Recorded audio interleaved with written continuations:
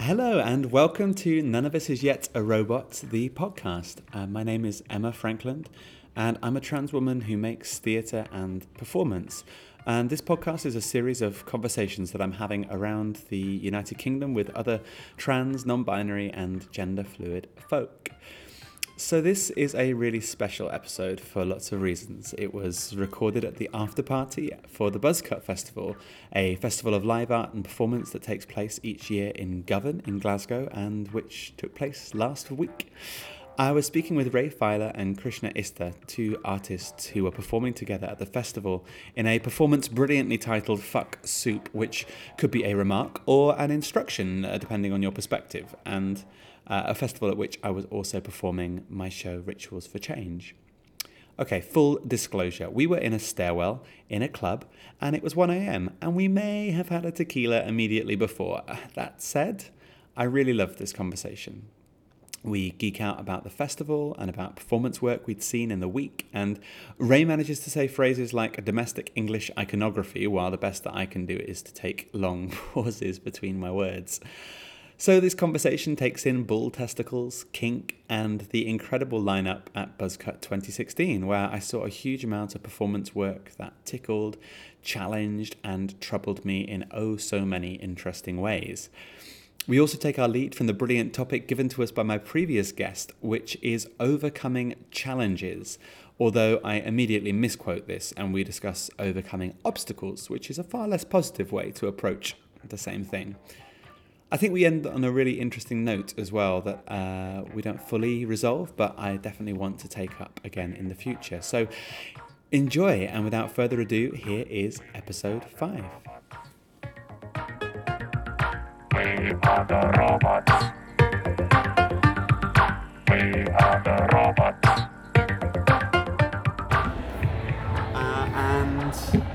Oh, look, we're rolling. We're recording.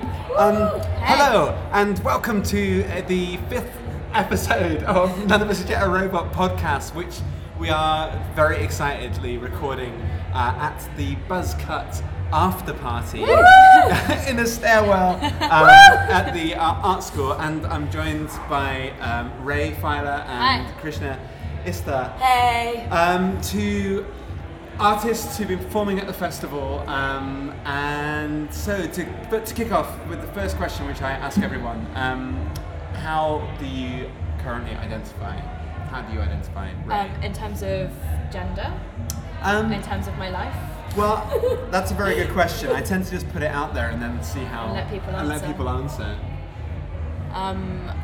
I identify currently as drunk, but in my spare time I am a writer and I guess a performance artist and a trans-masc non-binary queer person who uses they pronouns. Perfect. I identify also as being in a stairwell with some incredible babes. I can't tell if you're making fun of identity or not with that note. Maybe you should give... No, that was purely serious. Yeah, okay. I identify in general as a person, I don't know, a theatre person, like actor, performer, person. In terms of gender, as a trans-masculine, genderqueer person. In terms of life, as an Indian person. In terms of sexuality, as a queer person. What else? That's all my tick points. This is great. So we've got it all basically covered, but we are all currently identifying as being in a stairwell. Yep. I feel like this festival has had a lot of work that's been looking at gender and identity in it. 2 years ago, I first did anything at this festival, and the difference just in how much is being talked about, I'm identifying as drunk also, has been huge. I mean, how's it felt for you both being here? Is there anything that you've seen that's resonated? Actually, I was just having a conversation with someone about how connectedly, like so many of the shows this year seem to have dealt with kink and sexualities as themes, and I think that we were maybe like a little bit hesitant about bringing some of that stuff to here, but it seems like everybody else has been thinking along the same lines, which is really nice to see. And I've seen, I mean, earlier I was watching someone hanging some, what I presume is a set of bull testicles off of their own testicles, and standing on top of a plinth and kind of swinging it around, at which point I was like, well, yeah, I've definitely come to the right festival.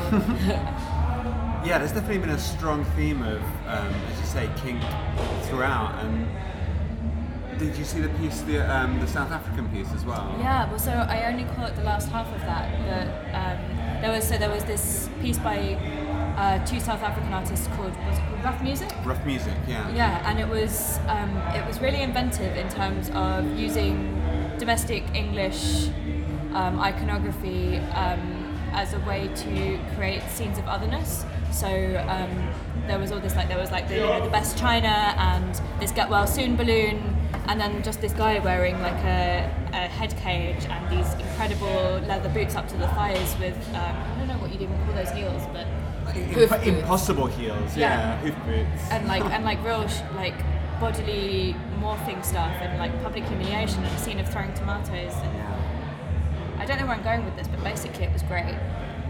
Yeah, it was.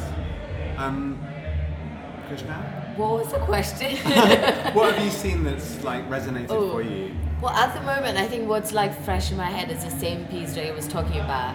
But I think the piece where this person hung like some cow testicles of their own like penis/testicles, and I think what resonated with me in that, or what like made me grab.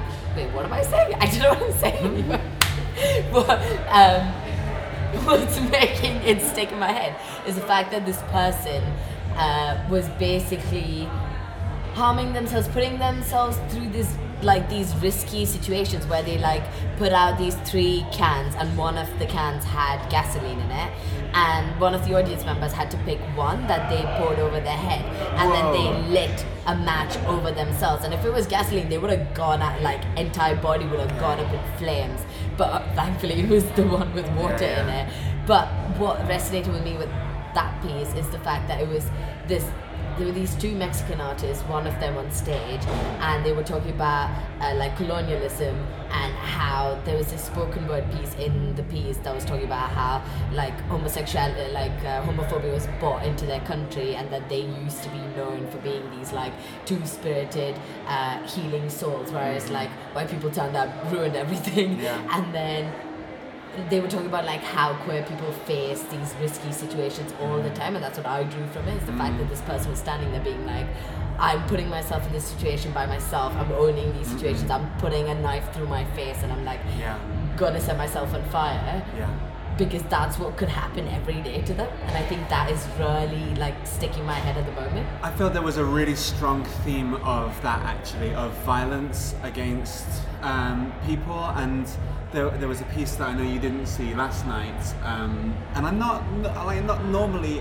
into the blood work in live art, that I can find it quite difficult. But this piece, the artist there was a tattooist that was making long, straight incisions, I guess, in various parts of their body. I don't know how the artist identifies, but they're definitely fucking with gender in some way, it's fair to say. And there was a long white piece of paper down the room with various gestures drawn on it, and various words, and one like a thing about binding, and one thing about protection, and one thing about resistance.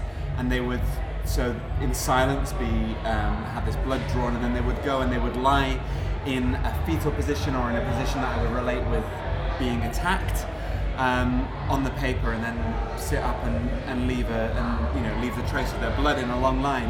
And I was in there for quite a while, and it was I don't know, it took me to a lot of places in my head, and something about kind of shattered quite a lot of the illusions of safety that I think I surround myself with as a trans person, as a non-conforming person.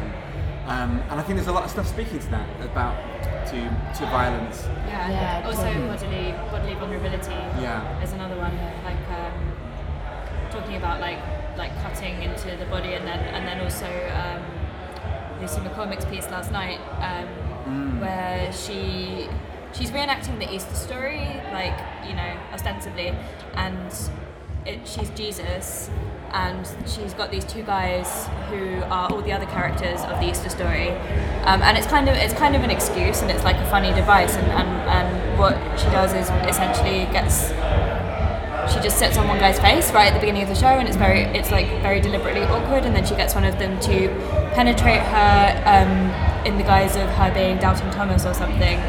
But there's like a lot of putting a body into a space and being like, hi, my body is vulnerable, you can penetrate my body, and let's see what people make of that. But also I feel like that her specific piece, or I feel like every time I see it, it's a lot to do with her being like, I have the right to be a woman on stage doing this right now. Like, I think she's always had, every time I see her like fisting herself, or she gets someone else to fist, or whatever it is, it's almost like I don't see her as vulnerable there. I see her as like this empowered person being like, I'm doing this on stage, you can watch or not, like I don't fucking care, but I'm gonna do this. And I think I see it the other way around, where I don't see her in a spot of weakness at all. I see her as with all of the power. I don't say vulnerable as in weak. I mean, I think that like her vulnerability is really strong also. Yeah. But it's like allowing a whole room full of people to watch you doing something which is often seen to be quite private, like unless you're a sex worker.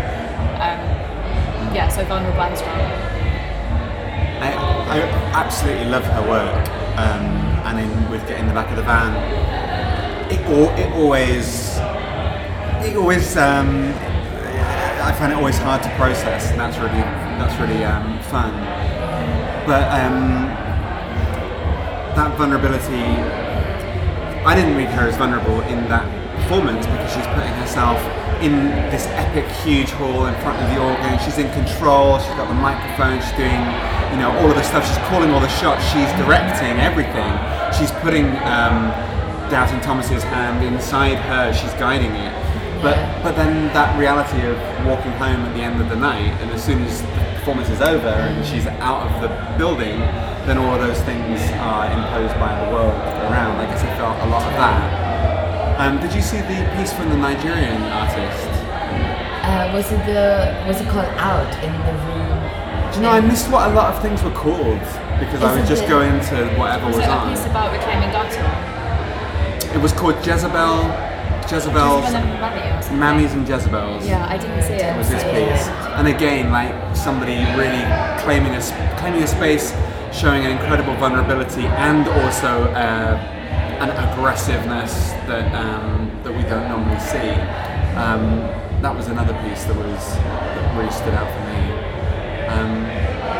And your piece, of course, Which was the standout. Fuck Sue, which was, weekend you in know, many ways. arguably worth the price of the pay what you can donation fee. Prices are nothing. We're 150p. Which was how was it for you? I mean, can you describe your piece? Describe the piece. Yeah. We're gonna describe it completely differently. Yeah, we are. Do you want Excellent. Who's going first? Do you want to go first, or shall I? I don't know. Would you wanna? You go first, Krishna. Oh, why? How would I describe the piece? I would describe it as loads of different characters that depict loads of different queer people. Queer people that are even queerer than queer, like lesbians who are into men, or like I can't think. Didn't make it into the final show, did it? Yeah, it did. Oh no, it did. The lesbian that's on Yeah, the Grindr lesbian, that sorry. totally made Yeah, it in. no. See, Yeah. this is what I mean. Okay. It's totally made a different show, but we performed the what same happened thing. in the show. How would I describe it? I don't know. It's kind of like loads of characters and us at the same time. I think all the characters came from us. Yeah. But The way we originally pitched it was to do with telling queer stories that often go unheard in the set of like standardized, acceptable narratives about queer people. So we looked for like strange queer little things about queer people. But also us, they're mostly But from that are us, also really. from us, yeah. Yeah, and so there were bits where we were doing monologues about ourselves and about our lives and identities and experiences, and then there were bits where we were just like dressing up as people and having jokes, and then there were also dance breaks and lots of costume changes and stripping. Loads. Yeah. And there's a butch on butch lap dance. Which is right. I mean, I've basically seen, we basically relearned, if anyone's ever seen Tami Tamaki's Strong Hands Butch on Butch lap dance, that's what we recreated because we thought you barely see Butch on Butch narratives in like any queer, like cis gay men is a different like forte, not talking about them. You see like mask for mask, but you don't see butch on butch. Yeah. Yeah. I think that's something that really stood out from your show, is that invisibility of transmasculine identity anywhere at all, and actually to see you owning that and taking that space and being so incredibly generous with what you shared, but also unapologetic in the delivery of it, and then with hilarious sketches as well. Like it was a real way of stamping that onto the scene. Yeah, I mean, it was really, I think we were quite worried about how the show would go and how it would be received, and then in the event a bunch of people came and laughed, and they laughed at points where we weren't necessarily expecting there to be laughs, and that was really gratifying. And I think loads of the feedback that we got was, including from Emma, that the bits that went wrong were the bits that were great. So I feel like that's like a live art standard where if things are going wrong, then you're doing it right. That's just like a life lesson, right? If it's going wrong, embrace it. It's definitely, they're definitely going to be the richest and most interesting bits. Buzzcut's an amazing space. Like I really love coming here for the week, and it feels like a real inclusive family and a place where people are really, I say in my piece about being looked at but not seen, and I feel that actually within the festival there's such a lot of openness, and people are in a way that I don't feel anywhere else outside of queer spaces. And what's interesting about Buzzcut is it's not, it's queer in the fact that it's a live art scene, and that is queer in itself, but in terms of gender it's not an especially queer space, but you have this real openness and a lot of people who are, like a lot of respect I have felt over the last couple of years as well, like, coming towards where I am now. But the theme of this podcast, Stairwell, that was given to us by Kate, who I spoke to, was overcoming obstacles. What does that, firstly, what does that bring up for you? But also, like, in terms of you both presenting work here, it's a really open festival, but you probably are among the youngest people performing at the festival. Question might be. Hey, excuse me. I am deeply old. How old are you? I am deeply old. But in terms of I don't know, overcoming obstacles, but in terms of the context of being at the festival as well, or to presenting the work that you presented, I guess, what have been the obstacles that have been overcome in order to bring you to that point of standing on that stage, taking off your drag queen wigs, putting on your butch straps, and doing the Rad Femme boot camp dance. So we found this is the first show that we've made together that's been anything like a full-length show, and we ended up creating a lot of it very much at the last minute, partially due to time constraints and partially due to a load of other stuff coming up. So we sort of estimated earlier this afternoon that we spent about 10 days writing it, and that is a very, very intense short period of time in which to come up with a show and then put it on. And I think that working in that kind of intense headspace brings up a lot of stuff to do with what it's like to work with someone else who's very stubborn. We definitely had, I think there was way too many obstacles to overcome to be able to do this. Yesterday we were on our way back home, and I was just thinking that I couldn't believe we got through it, got there. I was just like, I think personally, I was like, I don't know how I got through that week, just doing things. I was like, I don't know how I like pushed myself to get through it, because after that I just wanted to break down and cry and be like, I'm done, I never have to do this again. But I think I think it's been really hard on both of us to be able to do it, which is kind of weird, because I think we thought it'd be easy to do.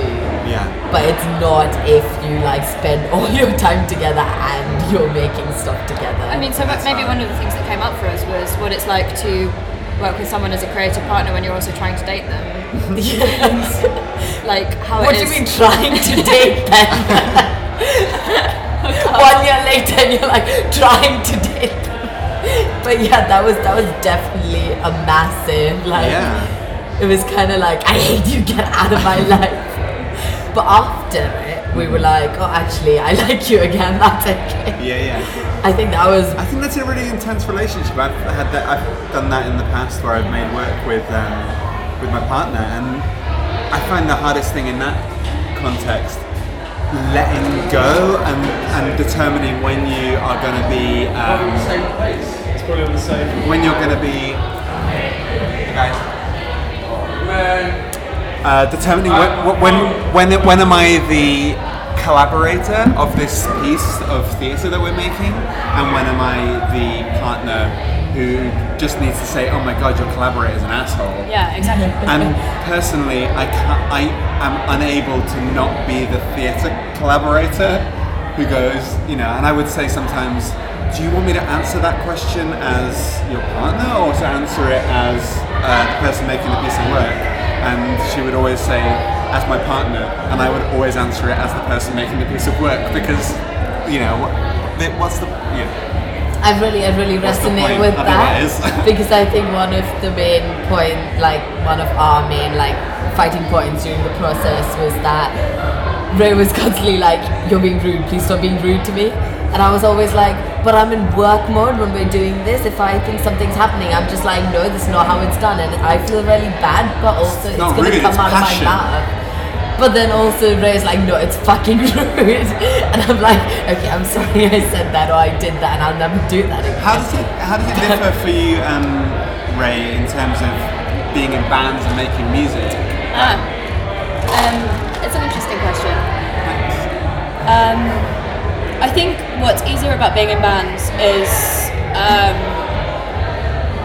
okay, well it depends on the band obviously, but I've usually been in bands where there's more people, so there's 5 of you in a space, and sometimes that means that there's many more people to bounce ideas off of, or to take the stress, or to absorb some of the interpersonal power dynamics. And sometimes it means that an unofficial hierarchy of decision making emerges, and often I'm the asshole who's making the decisions. So sometimes I've been in band spaces where I've just been like, let's play the song like this, and everyone's been like, okay, you're the dickhead, we'll do it, fine. But I think but in when there's 2 of you and you're both incredibly passionate and you both want to be in control. Hey guys, that's alright, come through. No, come through. We're doing a podcast. We're doing a podcast. It's rock and roll. Yeah, when there's 2 of you and you both have an equal stake in the work, and nobody feels like they're just there to come along and jam, everyone's there to be an equal part of the creative process, then you're gonna end up bashing heads together. And I think that what we found is that we come up with really good stuff through that process, but it's very difficult emotionally. Yeah. I think you came up with a really exceptional piece given those circumstances as well. And I mean, how was it to share so much personally as well? How did that feel? I think it was. Do you want to go first? Can you clarify what you mean?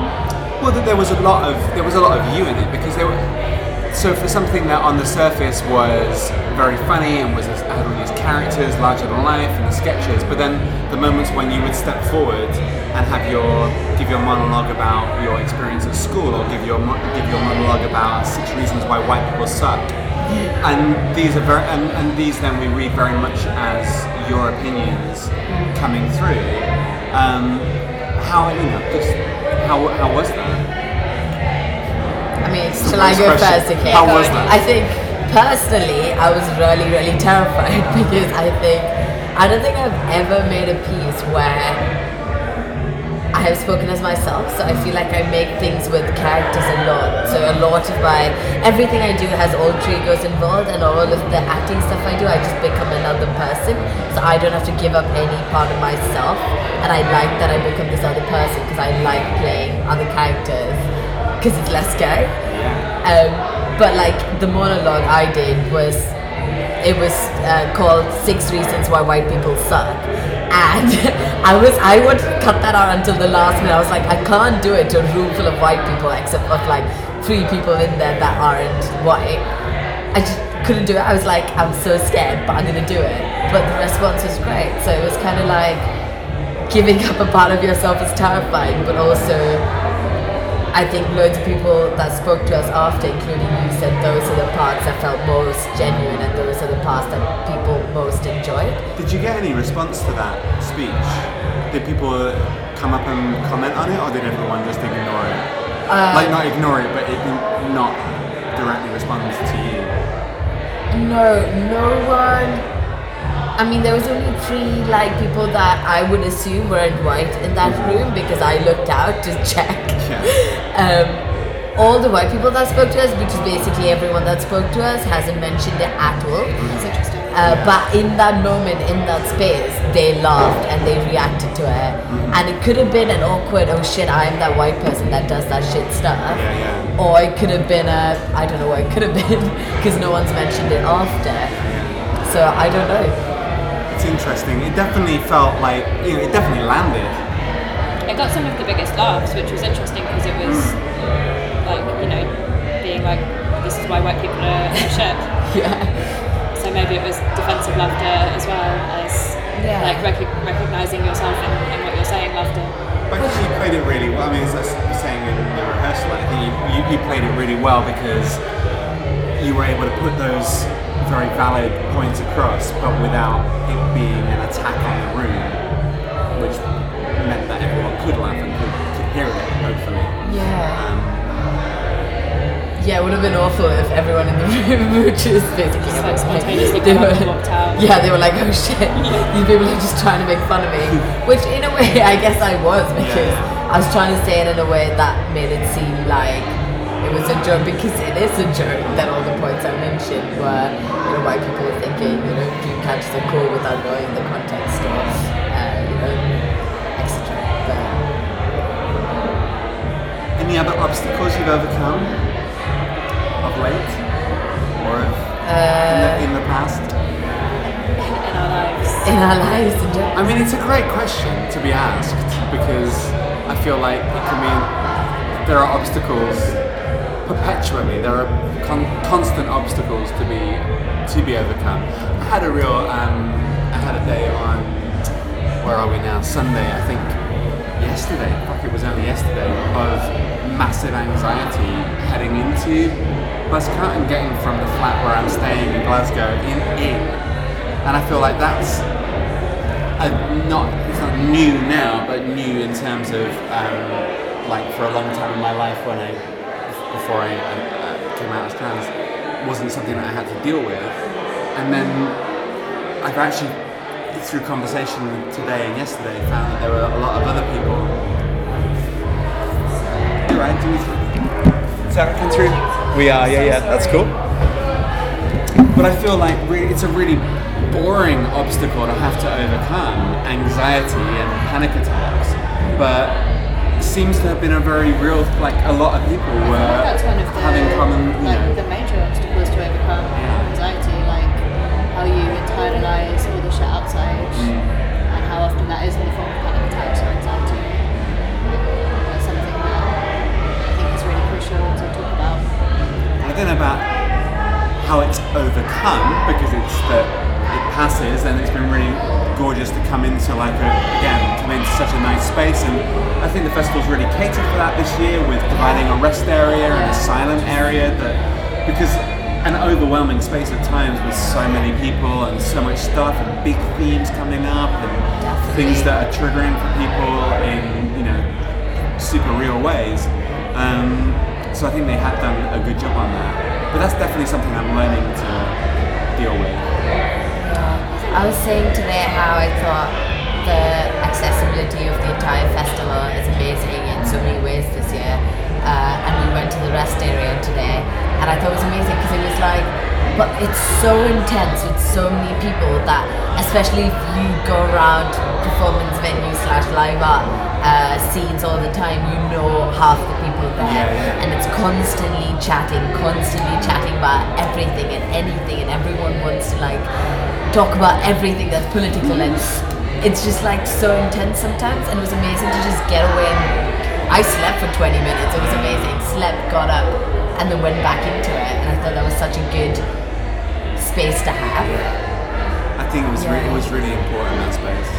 Definitely. It's nice to come to anything where people have given explicit consideration to accessibility, and I don't know whether it's like enough, but it's certainly more than I've seen at any other place before. Yeah, for sure. Yeah. I think in terms of, this is like a really mundane obstacle. I'm trying to think of like what an interesting obstacle to overcome is. But I've been thinking a lot about being a performer who doesn't really like do lines on stage. Like I don't really do so much acting. And then coming and doing a sketch show and having to be on stage with someone who's a professional actor. And Professional. well, you are. If you get paid for it, you're professional, I guess. Okay, okay. Okay, yeah. I wouldn't even take that as a marker. I think you're professional when you consider the work that you are. Or like maybe we want to like destabilize the idea of professionalism entirely, but like you're an incredible actor, and being on stage with you is like challenging and inspiring. And so I guess a lot of stuff I had to do internally was to kind of face up to that idea in my head, I'm not an actor, and be like, okay, well whatever, I'm still going to go and do the stuff that we've come up with and like do it as best as I can. And doing that felt really great. And you did brilliantly. Like you kept saying, oh, I'm not an actor, but then you'd go into the scene being like, I'm this different person. It's like and at a festival that is full of people who are not actors, because this is, and what I mean interesting about Buzzcut Festival is that it's a real crossover between theatre and live art, so it's not it isn't just kind of action-based, art-based, book hanging testicles from your testicles type shows. There are also not, and that's me being flippant about somebody's work, but because maybe that was more in the theatre, I didn't actually see that one. But there's definitely a flow between people who are, because I liked when you corrected me the other day, and I said, oh, you know, something about you not being a performer, and you corrected me and said, well, I'm not an actor, because of course you are a performer, but in a different context. And I think that's really resonant throughout the festival, is people who, some people who aren't even performers, but people who are performers but not actors, people who are actors but not, you know, artists, and everyone's, and again we're back to the question of identity, where we began, and maybe that's a question, like, okay, so in performance language, how do you identify? What do you say you are when someone asks you that question? I say that I veer because it depends what I'm doing or what show it is, but like I've been a musician mostly for, you know, like I guess like 15 years, and then more recently I'm a drag artist and I'm a performer, but only in the last 2 days am I an actor, which is lovely. I don't know, I feel I call myself so many different things because I feel like I do so many different things that I have no like stable identity. But I think recently I've been calling myself more of like, I say like actor, performer, theatre person thing. I think you own actor more than anyone I've hung out with in quite a long time, actually, because there definitely was a point when I stopped using actor very consciously, and that felt like a real breakaway and a real significant point in my work. And then a lot of people that I'm around would say they are theatre makers or performers, and it's really refreshing actually to be, you know, to be reminded that actor is also, you know, I ran away from it so much because I wanted to be seen as having agency in my work in a way that actor can be quite a passive role. Yeah, definitely. I think Sorry. No, go. No, go on. I call myself an artist these days, which I like the ambiguity Artist of. is a really big term though. Yeah, and Like, artist is massive. it's taken me a long time to get there, and I really like the implications, and I like the implications that it has for how you live your life. I like the ambiguity in terms of what that kind of art is, because I feel like sometimes I'm making art that's more visual art, sometimes I'm making art that's more performance. But it's definitely a flow, as much as anything else is. I was just gonna say that for like ages I would not call myself an actor because I thought that I couldn't, as me being this like gender non-conforming person that does mostly like roles that aren't mainstream, that I couldn't call myself an actor. And then it took like so much for me to be like, no, actually I am an actor, I'm gonna call myself one, and I don't care if people think that's weird or like that they think, if they look at me and they're like, you can't be an actor, I'm like, I don't care. So it actually took a lot to get there. There is that question of like, and also it's like an overcoming obstacles thing. Like, at what point in doing something can you allow yourself to use the term for what it is you're doing?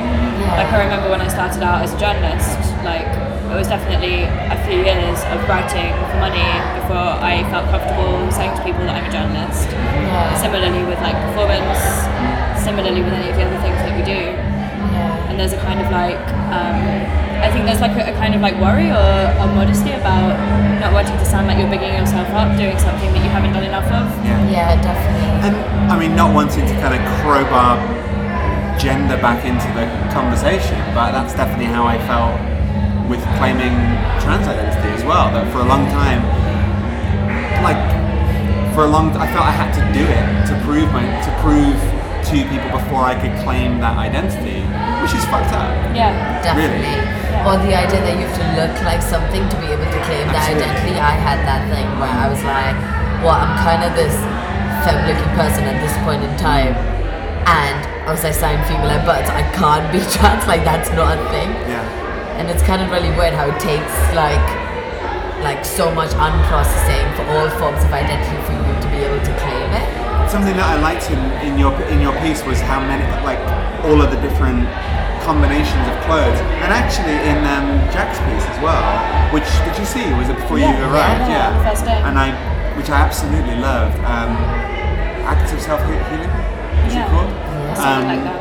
And so this artist is putting on and taking off various clothes and items that we associate masculine and feminine, and then stepping onto a kind of catwalk, hilariously with a toilet on the end of it, and repeating for 4 hours, I think, on this occasion, this set of movements. But that flow between states, yeah, it was. It was so Can I- beautiful to watch. If am I gonna like lower the tone if I point out that Jack also had 15 minutes of videos of them shitting during this performance? I don't think you're lowering the tone. I Okay. think that was part. Yeah, That was and integral it was part of the amazing to piece. watch because I think it's like that's when I thought someone like Jack was vulnerable. That the fact that I can't imagine taking a video of myself taking a shit. No, I didn't think it was vulnerable at all. I thought it was hilarious and amazing. I thought it was hilarious, and then I felt kind of that I wasn't sure if hilarious was a permissible Yeah. response. No, I was Yeah. worried about that. But then every time the poo made a plop, Yeah. it was very funny. Yeah. But that also like really helped alongside the very held way. I was talking with them about whether or not they are an inviting performer, and whether their mode of performance invites people in or not, because they don't really smile at the audience in that piece. They're not like kind of, oh, come into the room. They're very much in the zone. But actually I felt, for me, because a lot of the stuff was resonant for me, that removal allowed me to really come in and allowed me to really invest and see what they were doing and see myself in what they were doing as well. I found that piece very inviting in that. So it's in this room that's been titled the Vestibule, where a lot of the durational work has been going on for the last few days, and It's my favourite space. it's a really nice space. And like one of the first things that happened that when I walked in, and this was on the first day, I walked into the room, saw Jack there, and they fixed me with this kind of really intense, direct, full-on, I've seen your face and I'm looking at you glance. before doing like a kind of strut down the runway. And at that point, I was like, yeah, I'm like in this piece because this person on the catwalk has seen me and acknowledged my presence, and that was really nice. And I don't feel like they needed to smile to make it inviting. Yeah, same. I felt like the eye lock and the look for like those 10 long seconds, and then the walk did it. Had you for I've forgotten the word. But just to be clear, you have also been hosted by Jack this week, right? So you've been staying in their It's house. been a lovely experience. But you didn't know them before they didn't know you. Did you meet before you saw the piece, or was your first meeting Yeah. them in their piece? We turned up, that's an but they amazing way to meet an definitely artist. Sorry. smiled, which was because you said they didn't smile during the piece, and they were like straight Which face. is a lie, and they did actually smile at me as well. They now I think smiled about at me it. Yeah, too, yeah. and I was like, I know you recognize me, Yeah, and I know you know that we're the people that are staying with you. So What that was really a nice. beautiful way to meet your host for a week. Yeah. Here are some videos of me on the toilet. Here's me bearing my It's soul. everything that you need to know. They did come off and be like, oh shit, I was like scared that you were seeing me for the first time doing that, and we didn't get to chat before. We were like, but we loved it, it was fine. It's a great It's one of the meeting. highlights. Yeah, Yeah, definitely. it really was. Okay, anything else that we've seen that you'd like to comment upon, Seeing or like from the festival in the last few days? Oh, I really, you know what? So loads of people walked out during this, and I wasn't sure why because I loved it so much. And it was the drone dance piece, Okay, yeah. and Ray was like, after 10 minutes, Ray was like, I'm gonna go. But I loved it so much, mainly because I was like, obviously, I'm so into like queer stuff and gender stuff, and it had none of that. But it was the kind of thing where I was like, these people have this knowledge to reprogram this like vacuum cleaner to do a dance by using their phone. So they use their phone to like control the vacuum cleaner, and then they got these vacuum cleaners to teach people how to dance, and I thought that was amazing. I thought it was hilarious. thought I it am was one of the incredibly assholes who walked out, but that was only because I But that's felt it wasn't going to change after quite a long time, and I had to go pack up my stuff. yeah, and fair enough. And I think it was meant to be like a durational thing that you walked Yeah. in and out of. But it was in a room where you kind of went in and you felt like I you don't were know if locked it. in there. To be fair, I don't know if it was intended to be that. It I was think not. it was intended to be like, these it was like a days. 1 hour piece. Yeah. You know, like I But just like, feel so like was if you've got like 2 little robots that you've attached bells to, that's cool. That's like a nice starting point. And having bells that you put on people's legs is a nice idea. And then it's like, what are you going to do with that? What I think would be not interesting would be to have an automated voice repeating sets of dance moves incredibly slowly so that it's not even interesting to watch. But I found it so fascinating, which is why I don't know why, but I was like, imagine it being a show with 10 people, right? And 10 robots, and these robots taught each person how to dance. And then these 10 people had that experience in a smaller room, just doing that thing what they did. I feel like if you were the person dancing, you'd have a different experience. Yeah, it would have been more fun if you were dancing, but to watch. I loved it. Hey, you know what I just thought when we were just talking about that? The other thing that we haven't talked about that was really great was FK Alexander smashing up the car. Yeah, that was really great. It was really cool. So she, I don't know what, They? they? They. Yeah, I don't know. I'd go with they. I Yeah. don't know if...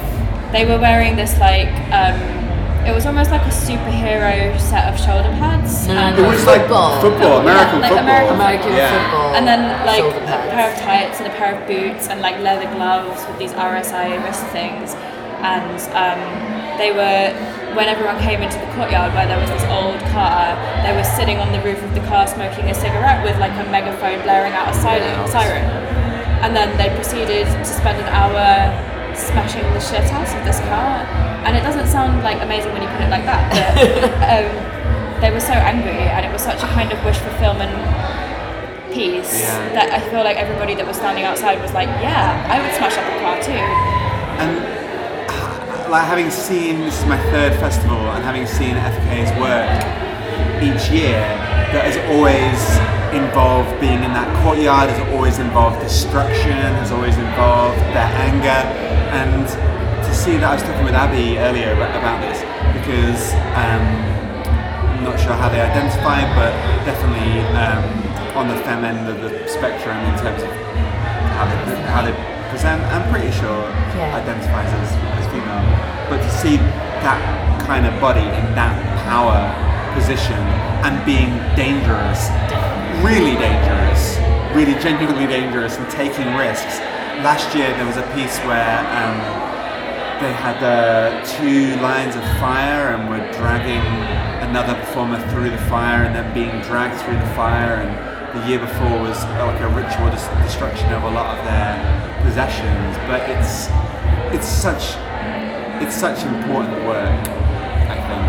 Yeah. It's just really great to watch. And really great to watch. I thought it was amazing. Really It's satisfying. like seeing a superhero Yeah. like breaking the shit out of things and being like, you know. It's the kind of stuff that you don't get to do, right? You don't Yeah, get to. absolutely. You think you want to smash stuff up, but you don't get to. Do you know what I loved about it as well was the guys watching from the high window that were not part of the festival, or maybe they were there from the council to make sure that nothing all got hurt. Yeah. But like, and in previous years, I mean, you know, we talk about overcoming obstacles, and it's worth mentioning the festival is situated in Govan, which is not the most liberal, affluent area.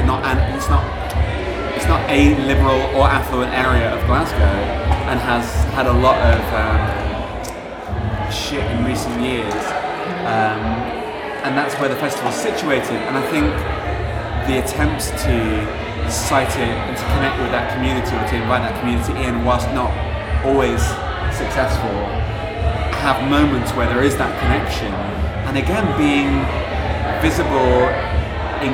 visibly different in Govan, as everyone at this festival pretty much is, wearing, you know, incredible clothes and standing out. Is over 3 years now of going there is a context for the people of that community, even if it's like, okay, you know, here's this weird festival that I don't understand, but at least it's there and it's fully tolerated in their community space and participated in, and the local cafe was making the food and they were great to talk to. They had a really good engagement, and they were watching the thing. And I remember 2 years ago they had a youth group come as well.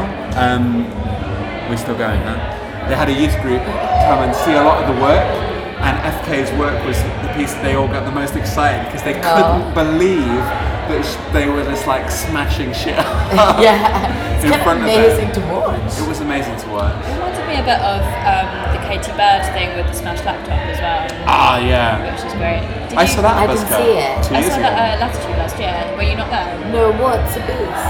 It's like they you know, they do that, like they're sort of like a little girl thing, like a petulant spoiled girl, and they had this laptop and they just like basically smashed it. And So, you know, these are things, I know this is really weird, and I'm really saying this because it's like 12 a.m. and we're here, where I'm like, where do they get the funding from to get laptops to smash and cars to smash? I wondered that. It's a genuine question. But I think, boringly, you can buy a laptop that doesn't work for not very much money on eBay. Can you? Yeah, and you but can how buy do you- how do you you can get a buy a car? car that doesn't work for £100. So actually, I reckon they're probably quite achievable examples. But we were talking about the finances of some of the other pieces, and like, you know, the South African piece that had a lot of expensive kink gear in it. But I mean, it's how you choose to use the funds available. Yeah. And I think it's how you choose to use the funds available, whether that's 50p or 15 quid or £200 or like 15k that you've got from the Arts Council, or you're super loaded so you've got access to more stuff. The more interesting thing is what you do with that stuff and what you do with the people. Is there something about the pay where you can model that's the same as that? You know, that it's Because all the it's all artists get relative. paid the same thing. Yeah, at the Buzzcut. festival. Yeah. But I disagree. I don't think that the more interesting question is what you do with the money. I think that the question of access to funds is absolutely central to what kind of art gets created and who gets to be seen. And like, if you're coming at it from a perspective of not having any money, you don't just have 100 quid to spend in the car. Yeah. And that's like only the 100 quid for that car. There's all the funds that are like associated with even being able to get to like a space and transporting the car and like, you know. I think I think about that loads because I feel like everything I make involves no money. Like our entire show was made of 10 quid because all our costumes were from our own wardrobes. Everything, I guess our time was given up for more than what we're paid because everyone's paid a certain amount, but we wanted to do this. But apart from that, we didn't buy a single thing that went on that stage or that we used. And sometimes I wonder where like resources come from, but maybe that's because I'm at the stage where I don't know how to apply for funding yet, or I don't know how to do anything yet. It's definitely an obstacle to overcome, and there are tons of flaws with the funding situation that we're faced with, and also we are lucky enough to be, we're based in England where the funding situation is slightly less healthy, I think, than the Scottish funding situation, which is still not super healthy, but the Scottish artists do have more access to funding, I think. I guess I don't put a value, I don't mean to dismiss it as a thing, but just to say that the money isn't the interesting thing, because you can have all the gear, you can have all the money and still make bad art. But it's also the question of like how. So maybe a thing that I should have talked about that I haven't talked about is the obstacle of being able to spend your time making art, and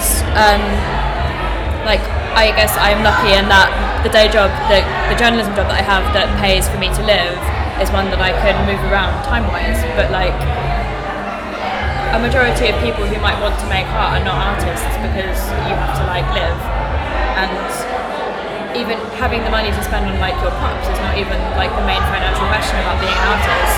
Like the main financial question is, how do I find the time to make art while still having the time to work, to make money, to live, to fund my art making time? And that's like a massive privilege issue and a class issue. And as well as the practicalities of doing it once you've made the decision to be an artist are actually slightly different to the issues of actually getting to the point where you feel that's a valid choice that you can make. Because I live as an artist with no investment beyond the funding that I receive and the money I get paid. I don't have funding from my family or anything, but I had a huge amount of privilege to allow me to have the training and the education and even the belief in myself that it was a valid path to follow, and to get me over those initial years to a point where I can self-sustain and make it work by not ever having a lot of money and to make those sacrifices. But I think it's about how do you get on and how do you see that as a valid thing, and I think it's a big issue. It's a big issue.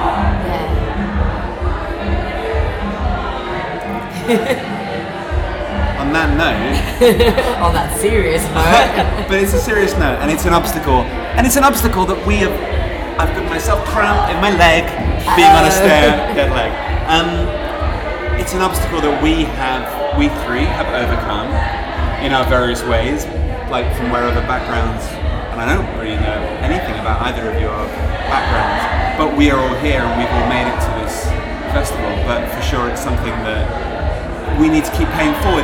There was a person who came to the festival and volunteered, who I introduced you to, who I met at a workshop that I was leading a while ago, and I was really happy to see them at the festival, and that felt like a big deal for them, and a big kind of I felt like it was a real beginning for them on their journey, and it would be interesting to see it where that comes. We need to go and dance. We should, oh my gosh. I can hear people having a great time. Thank you so much for this Buzzcut edition of the podcast. Have you had fun? Yeah. You stairwell. Thank you for having us. Thank you. Amazing. Let's do it all again next year. Yes.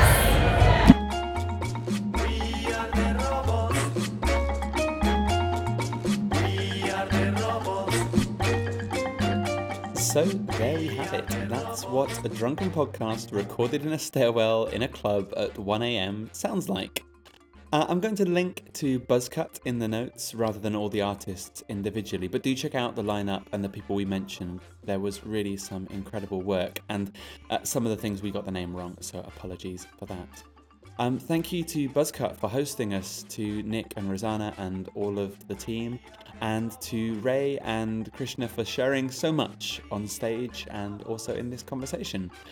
I forgot to ask during the conversation for their suggestion of a topic to take forwards in the next conversation, but they have given it to me latterly, and the topic is the end. It's a good one, huh? So I'll be back with that conversation in a few weeks, but until then, look after each other and take care, and thank you for listening. See you next time.